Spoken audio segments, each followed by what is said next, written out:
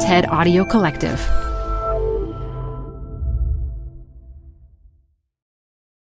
Hi, I'm Debbie Millman. Canva is great for designing visual content for work, no matter what industry or department you work in.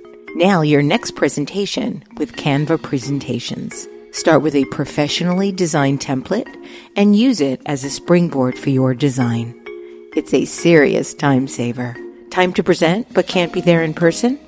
Enter Canva Talking Presentations. Record yourself presenting and add your talking head to your slides so your audience can watch your perfected presentation anywhere, anytime. Start designing today at canva.com. Designed for work. Apple Card is the perfect cashback rewards credit card. You can earn up to 3% daily cash on every purchase every day. That's 3% on your favorite products at Apple, 2% on all other Apple Card with Apple Pay purchases, and 1% on anything you buy with your titanium Apple Card or virtual card number. Visit apple.co/card calculator to see how much you can earn. Apple Card issued by Goldman Sachs Bank USA, Salt Lake City branch. Subject to credit approval. Terms apply. This is Design Matters with Debbie Millman from DesignObserver.com. On this program, Debbie Millman talks with Stefan Sagmeister, one of today's most influential graphic designers, about the film he's making on happiness and about his practice of taking time off every 7 years. I learned in the first sabbatical that it's maybe the best strategy that I ever came up with to make sure that what I do remains a calling and doesn't deteriorate into a job or into a career. Here's Debbie Millman, first with a little story. 3 things happened when I turned 30. I got divorced, I quit my job, and I moved out of the studio apartment I had shared with my husband. Luckily, I also found a good therapist and consequently spent the next year frequenting her office, freelancing, and then moving yet again after the wretched discovery that my new apartment was hopelessly infested with fleas. After several failed attempts to remove them, my exterminator convinced me that the only way to rid my new home of the most insidious insect known to man was to burn the entire 100-year-old building down to the ground. I decided a more prudent path would be to move. The day I left was a dark one. I was cranky and hungover and bitter that my life seemed so unwieldy and unsatisfying. As I passed a hairbrush through the bird's nest on top of my head, I realized that at that very moment I had no home, no husband, and no job. And I was 30. I was over the hill, I had a raging headache, and I was badly in need of a good haircut. The moving men that came to assist me that day were a bunch of young, tough-talking, handsome Israeli men. After 8 hours of watching them load and unload everything in the world that I owned, I began to see the absurdity in what they were doing. How odd it seemed to be taking all of these ridiculous things from place to place. How sad it seemed to be so attached to photo albums and candlesticks and silly posters in cheap metal frames. I suddenly felt sorry for the moving men, having to schlep all my stuff from street to street, from home to home, and I tried to help them carry my raggedy, overstuffed boxes. One of the movers seemed to sense what I was thinking, patted me on the back, and steered me away from the clutter. I smiled at his benevolence, and by the end of the move, my headache was replaced by a crush. When I settled my bill, I brazenly asked him if he had a girlfriend. "No," he responded, slightly embarrassed and slightly surprised. "Well, then call me," I said firmly, and handed him a scrap of paper with my number. 2 days later, he did. 5 days later, we went on our first date, and 4 weeks after that, we were madly in love and planning a trip to Israel to visit his friends and family. My new boyfriend wanted to spend all of July and August in the Middle East. This terrified me. The fear was not a result of the political turbulence in his home country. I simply felt that if I were to go away for that long, I would become unemployable and penniless. Somehow, being out of sight and out of mind for what amounted to an entire summer would render me jobless. I may never work again. Both my boyfriend and my therapist tried to persuade me that this magical thinking wasn't realistic or healthy, and in an effort to please them both, I decided to go. I finished up my freelance projects and sublet my new apartment. But I had been interviewing for a job I desperately wanted, and I worried that if I told them I would be traveling for so long, they wouldn't seriously consider me for the job. So I alerted my subletter that if they called, he must not tell them I was out of the country. Instead, I instructed him to immediately call my boyfriend's parents in Israel, who would then find a way to get me the message. All through the trip, I worried that I was missing my all-important call. When word from my prospective new employer came, we were visiting with my boyfriend's buddies in an army base. When I was finally able to return the call, I found myself leaning against the glass door of a dirty payphone on the side of an abandoned road on the Jordan-Israel border. When my contact answered the phone, she questioned our spotty connection. I made a silly excuse, and we agreed to meet in several weeks, mercifully scheduling a date after I returned home. All I can remember about that trip now was the amazing food, the Wailing Wall, and how thoroughly stressed out I was nearly the entire time I was there. Perhaps I needed to worry. Perhaps I felt guilty not working. Perhaps this behavior was simply how I reconciled my shame. But looking back on it now, my fear of being infinitely unemployed was palpable. I never once considered that I was worthy of getting a new job. I only realize now that, in the grand scheme of things, the time between gainful employments was brief. Had I given myself the freedom to enjoy the discovery of a foreign culture, had I even the slightest confidence in my abilities, I might have come back capable of bigger, better opportunities. Instead, I returned home, received my coveted job offer, and worked there for 9 months until, utterly disappointed, I realized this job wouldn't make me happy either. It was then, and only then, that I found myself facing a new direction that would finally ignite my talent and my imagination. Welcome to Design Matters with Debbie Millman. My guest today is Stefan Sagmeister, the Austrian-born, New York-based principal of Sagmeister, Inc. His identity systems, posters, books, and perhaps most famously, his compact disc packaging for artists such as David Byrne, Lou Reed, and the Rolling Stones have made him one of today's most visible and influential graphic designers. Sagmeister has recently returned from his second year-long sabbatical from client work, during which he moved his practice to Bali in order to focus exclusively on experimental projects. Stefan is also the author of Made You Look and Things I Have Learned in My Life So Far. Stefan last visited Design Matters in 2005. Welcome again to Design Matters, Stefan. Thank you, Debbie. So you recently completed your second sabbatical where you took an entire year off of working with clients. Why did you do this? I'd say, like most things in my life, there's a ton of reasons. One of them for sure was that the first sabbatical was very successful. Mm-hmm. So I probably could quickly talk about the reasons for the first sabbatical because in some ways they're identical to the second, in some ways they're different. I suspected that it's going to be a great break that allows me to step back and think about what I do and for whom I do it. I learned in the first sabbatical that it's maybe the best strategy that I ever came up with to make sure that what I do remains a calling and doesn't deteriorate into a job or into a career.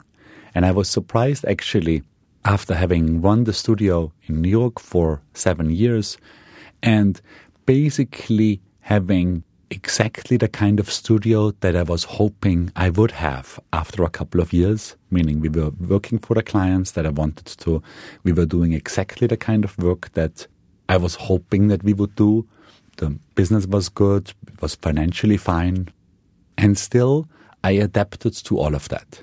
At the time, I still thought that this was some sort of personal character flaw, the fact that once I achieved what I really wanted, this didn't make me permanently happy, that there's something wrong with me in that. By now, of course, in my second sabbatical, I did read a lot of psychology, and it turns out that this is pretty much human, that this basically happens to everybody. So there are two questions that are following what you just said. The first being the idea of being and staying happy.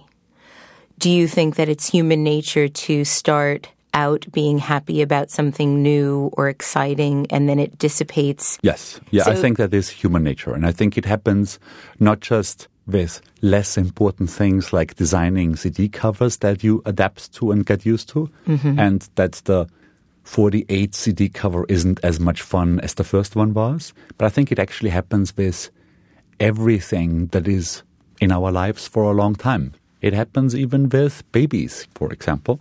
When that baby says mom for the first time, very much likely it's more exciting than when that baby is 13 years old and shouts, Mom, can I get more money? Now, you talked at a conference that I saw maybe a year or so ago about Danny Gilbert and his research on happiness. And I was really struck by how he had investigated levels of happiness, and that somebody that won lotto and somebody that went through a catastrophic personal accident both ended up at the same level of happiness factor that they'd had 6 months prior to each event occurring. And so we rise or fall to a sort of pre-wired happiness level. Yes. Basically, he says that there are almost no events in our lives that play a significant role a year after the event happened. So we tend to completely overestimate their impact, positive events and negative events. Yet we imagine that this terrible thing will, get us down permanently. He has a couple of exceptions. I think the death of a child, caring for somebody with Alzheimer's over a long period are things that apparently human nature doesn't really allow us to really adapt to. But there are very, very few. Most events we do adapt to, positive and negative ones, as well as the ones that we don't want to adapt to. For example, making more money. Wouldn't it be great if a pay raise would make us happy for the whole 3 years that pay raise lasts? Normally it's, a reason to have a nice dinner on the day it happens, and it might make things easier here and there. Another number that Daniel Gilbert came up with is that within the United States, money makes a fairly significant difference all the way until you're properly housed and properly fed. Beyond that, and he puts that number at roughly $50,000 a year, money makes a surprisingly insignificant difference. So why do you think we keep striving for this, despite knowing that this knowledge exists about levels of happiness? We still, as a human species, seem so bound and determined to strive for more than whatever we have at any given moment. But a very wonderful explanation for it comes from a UK psychologist, Daniel Nettle, who actually was also nice enough to write the foreword of one of the essays in our Things I've Learned in My Life book. And he compares happiness to a carrot that evolution designed for us to just hang in front of us so that we would always go after it but never quite reach it. Because evolution is really not interested in us reaching happiness, because what would happen? We probably would be lazy, not develop, stay at the same spot, eat and have sex all the time. And that's not really the goal of evolution. Evolution wants us to develop, wants us to get better. But it seems that there are things that we can do to improve well-being. And I'm trying some of those things out right now to actually see if they do. Do you think it's important for people to be happy?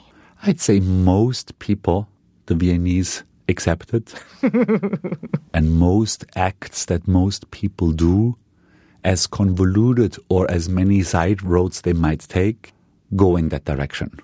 And this entire idea of the tortured artist syndrome, I for sure don't know it from my own experience, but then of course I'm a designer, not an artist. But my guess would be that this has been overblown, even in the art world, including, stories of the poster child of this entire movement, Vincent van Gogh, right, where it now turns out, research showed that he never cut his own ear off. It was a drunken fight with Gauguin, and where Van Gogh never pressed charges.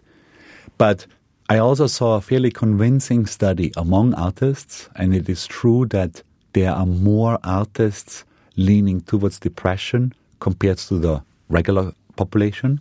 And there was a study with lithium among those artists, and the majority reported an increase in their creative output, because even the best artists, when they are in a funk during a depression, actually don't create anything. And I'd definitely say that from my own experience, the work when I'm in a good mood, self-confident, becomes better. Now, you just said that you consider yourself a designer and not an artist. And 2 years ago, at the opening reception at Art Basel for Things I've Learned in My Life So Far, you were also very explicit about describing your work as design and not art. How do you make that distinction? Well, as a viewer, I don't care one way or another. If I go to a place and something touches me, I really don't care if it's a piece of design or a piece of art or a piece of garbage, for that matter. It's either good or it's not good. As a doer, I do think there is a distinction, simply because that's how the world runs, meaning the art market and the design market are two distinctive worlds. I mean, obviously they overlap. Clearly there are a lot of artists who are influenced by the design world and work within it with its tools or its mediums, and vice versa.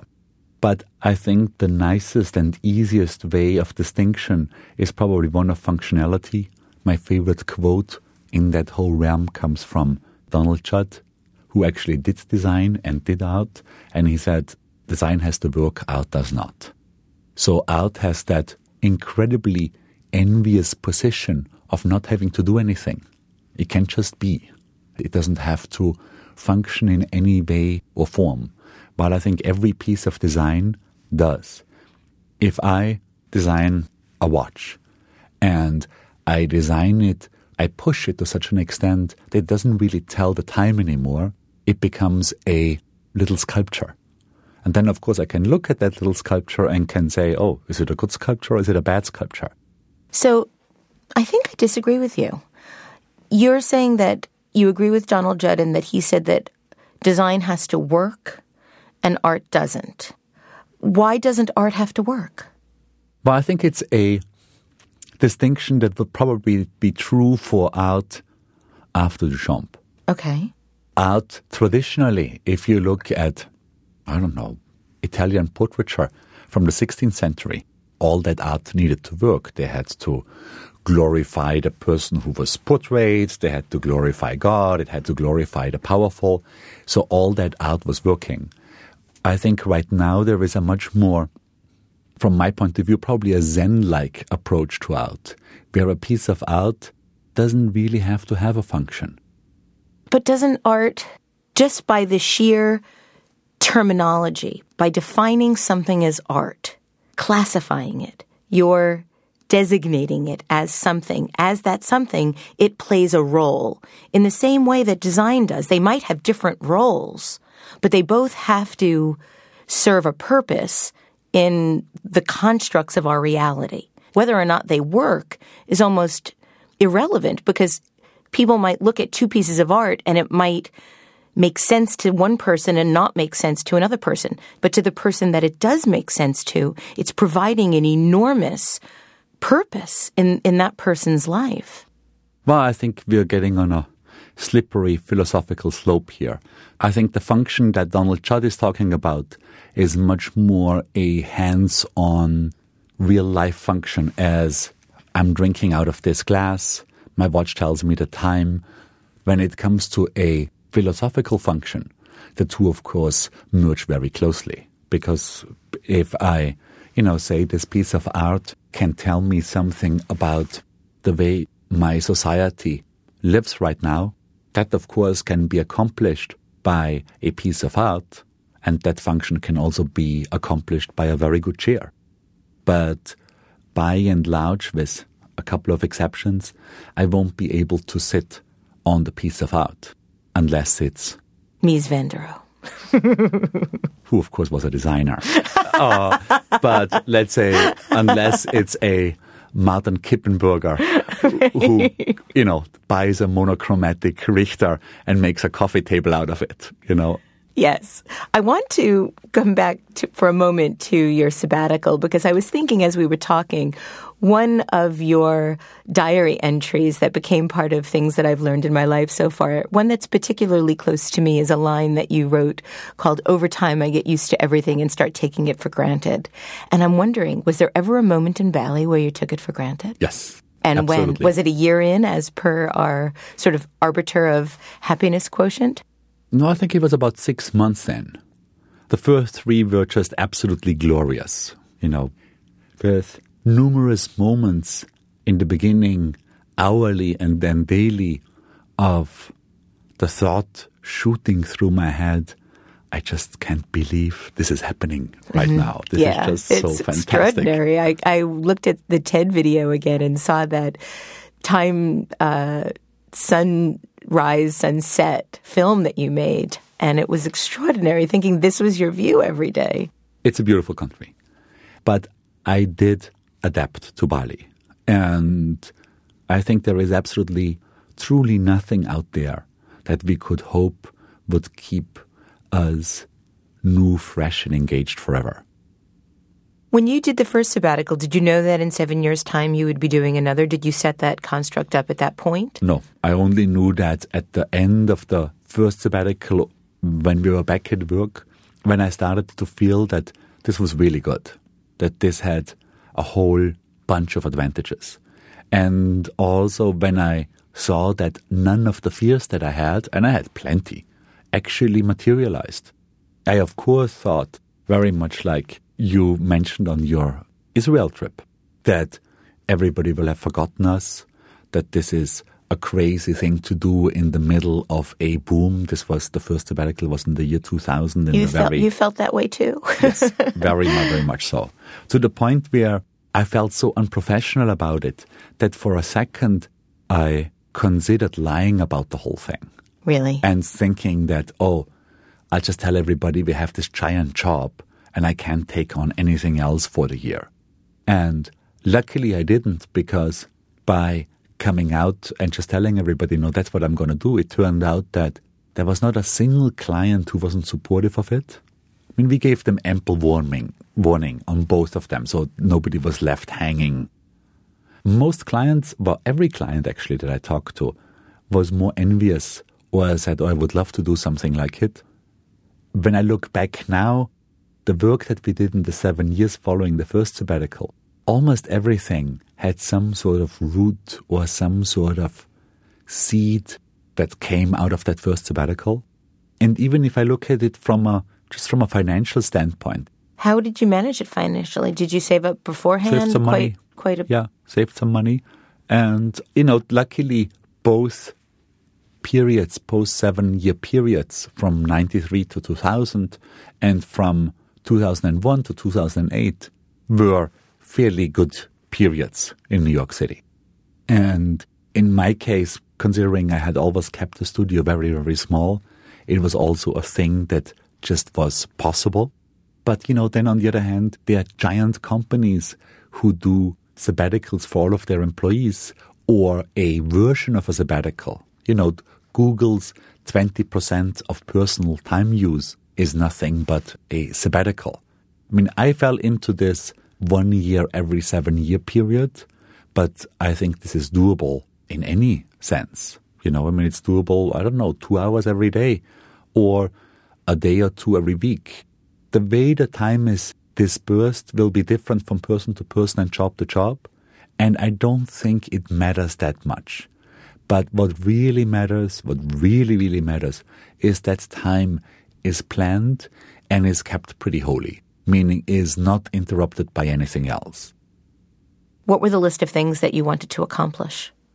It was a whole bunch. One of them was furniture, because while I was gone, my studio was renovated. And when I had looked, while still in New York, for some of the furniture that I liked, I really couldn't afford it. So I thought, well, I'll just design it in Bali. That's a new direction. Never had neither an interest nor an ability to do anything with furniture.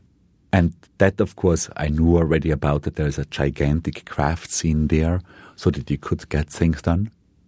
Now, in recent years, you've produced work at a very large scale, room-size installations, inflatable monkeys, billboard projects, environmental installations in public spaces, some vehicles for True Majority. Do you see this increase in scale as a part of your current intellectual, creative trajectory? No. So no. just something that you find... I think that worked for those projects we did it for. Sometimes scale was needed, let's say like in the case of the monkeys, because we were commissioned by an arm of the Scottish government to do something that would give attention to their six-city design festival.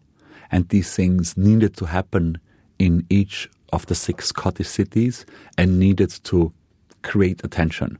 So scale was very much part of the entire job. But I have absolutely no desire to now basically top every project with another that's bigger and grander and wind up with one giant thing after the other. No, not at all. I was so interested, I ordered Brian Eno and David Byrne's last CD that you designed the package for. And on the outside of the package, it's almost as if it's a miniature village. And I was thinking about the miniature village, looking at this, thinking that it was so pristinely perfect, and then remembering the giant inflatable monkey. Do you approach these different sized projects differently, or is it all one much more organic process that you use for developing ideas? But I mean, I think I know the small scale much better than the large scale. I was always very comfortable with the tininess of the CD cover. You know, in some sense, the term jewel box was perfect because you could spend months and months on something and wind up then with something so tiny and portable. One of the most wonderful stories I heard from a friend of mine who works at Pixar, has been there for almost 20 years. And he said that the entire output of Pixar, 500 of the world's best people in that world, is 10.5 hours of movies. So basically you could fit these 20 years of these 500 people on a couple of DVDs and walk away with them in your coat pocket. Isn't that and astonishing? I found that so, I don't know, pleasing, so wonderful. So I really like small scale.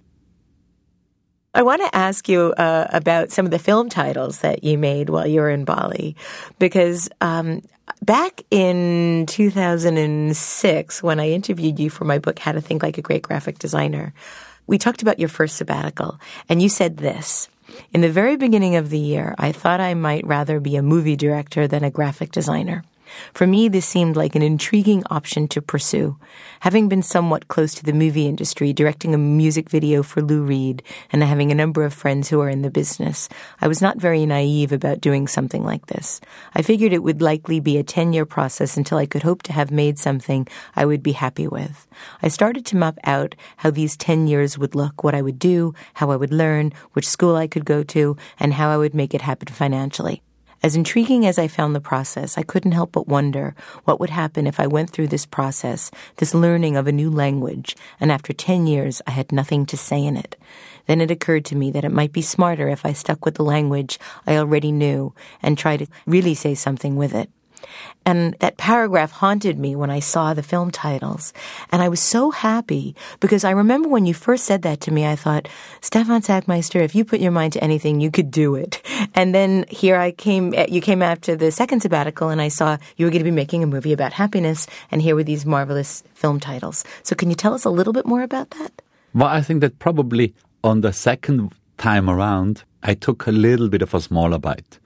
On the first one, what I had in mind was somewhat a feature film, as in a narrative film. The Happiness Project is really a documentary. It's quite graphic designy in nature, meaning there's going to be, animation and charts and all that stuff. So I feel that it's closer to the language that I do somehow know how to speak. At the same time, still, it's daunting. Is that something that you're currently working on in a regular way now? Yeah, but much too slow. I mean, I need to be more precise on it, on which days I'm really working on it, because I'm also quite aware of the fact that if I let this become a 10-year project, I'm going to hate everything, that I did 5 years earlier. And I think once you're into the redoing of segments that you already did, that you're not happy anymore because it's now that much time went down the drain, it becomes one of those projects that become annoying for everybody involved. I think in graphic design, there's a whole bunch of design companies out there who've been planning their monographs for 10 or 15 years. And I think this is where this whole sentiment that doing your own book is the most difficult job there comes from. So I'm aware that it's going to be a long project, but I hope it's not going to be longer than 3 years. And would you say that you have certain criteria for what will make this successful? Good. If it's good. And how will you know if it's good? Oh, if I like it. I have a pretty mainstream taste. Pretty much everything that either during or afterwards I thought, oh, I like it. Oh, this is kind of good. Or even at points where I worked on it and I wasn't sure if it's good or not, but I was sure that at this point in time, I don't quite know how to make it better. It turned out other people liked it too. So last question about your film. It's a documentary about happiness. Are you trying to find the secret of happiness, or are you trying to show how other people experience happiness? I'm trying to see if it is possible to improve it. I think that basically sums it up.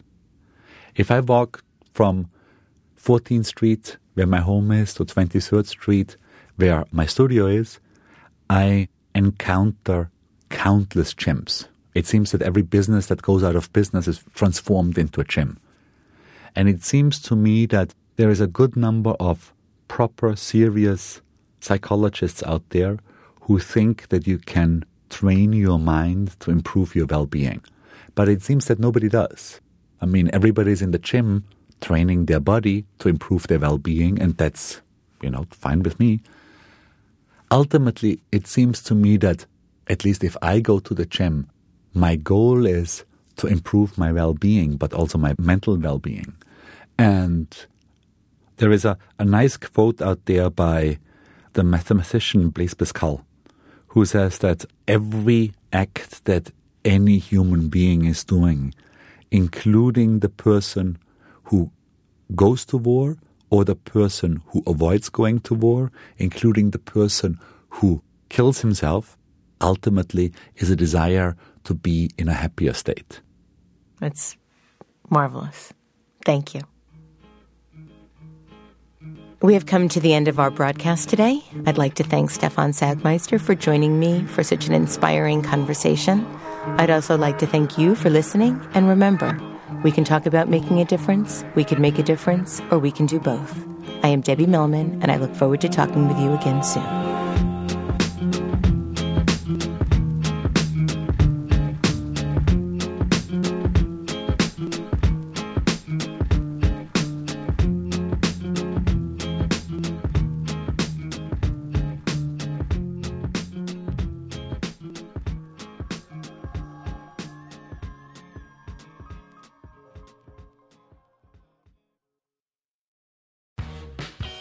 You're growing a business, and you can't afford to slow down.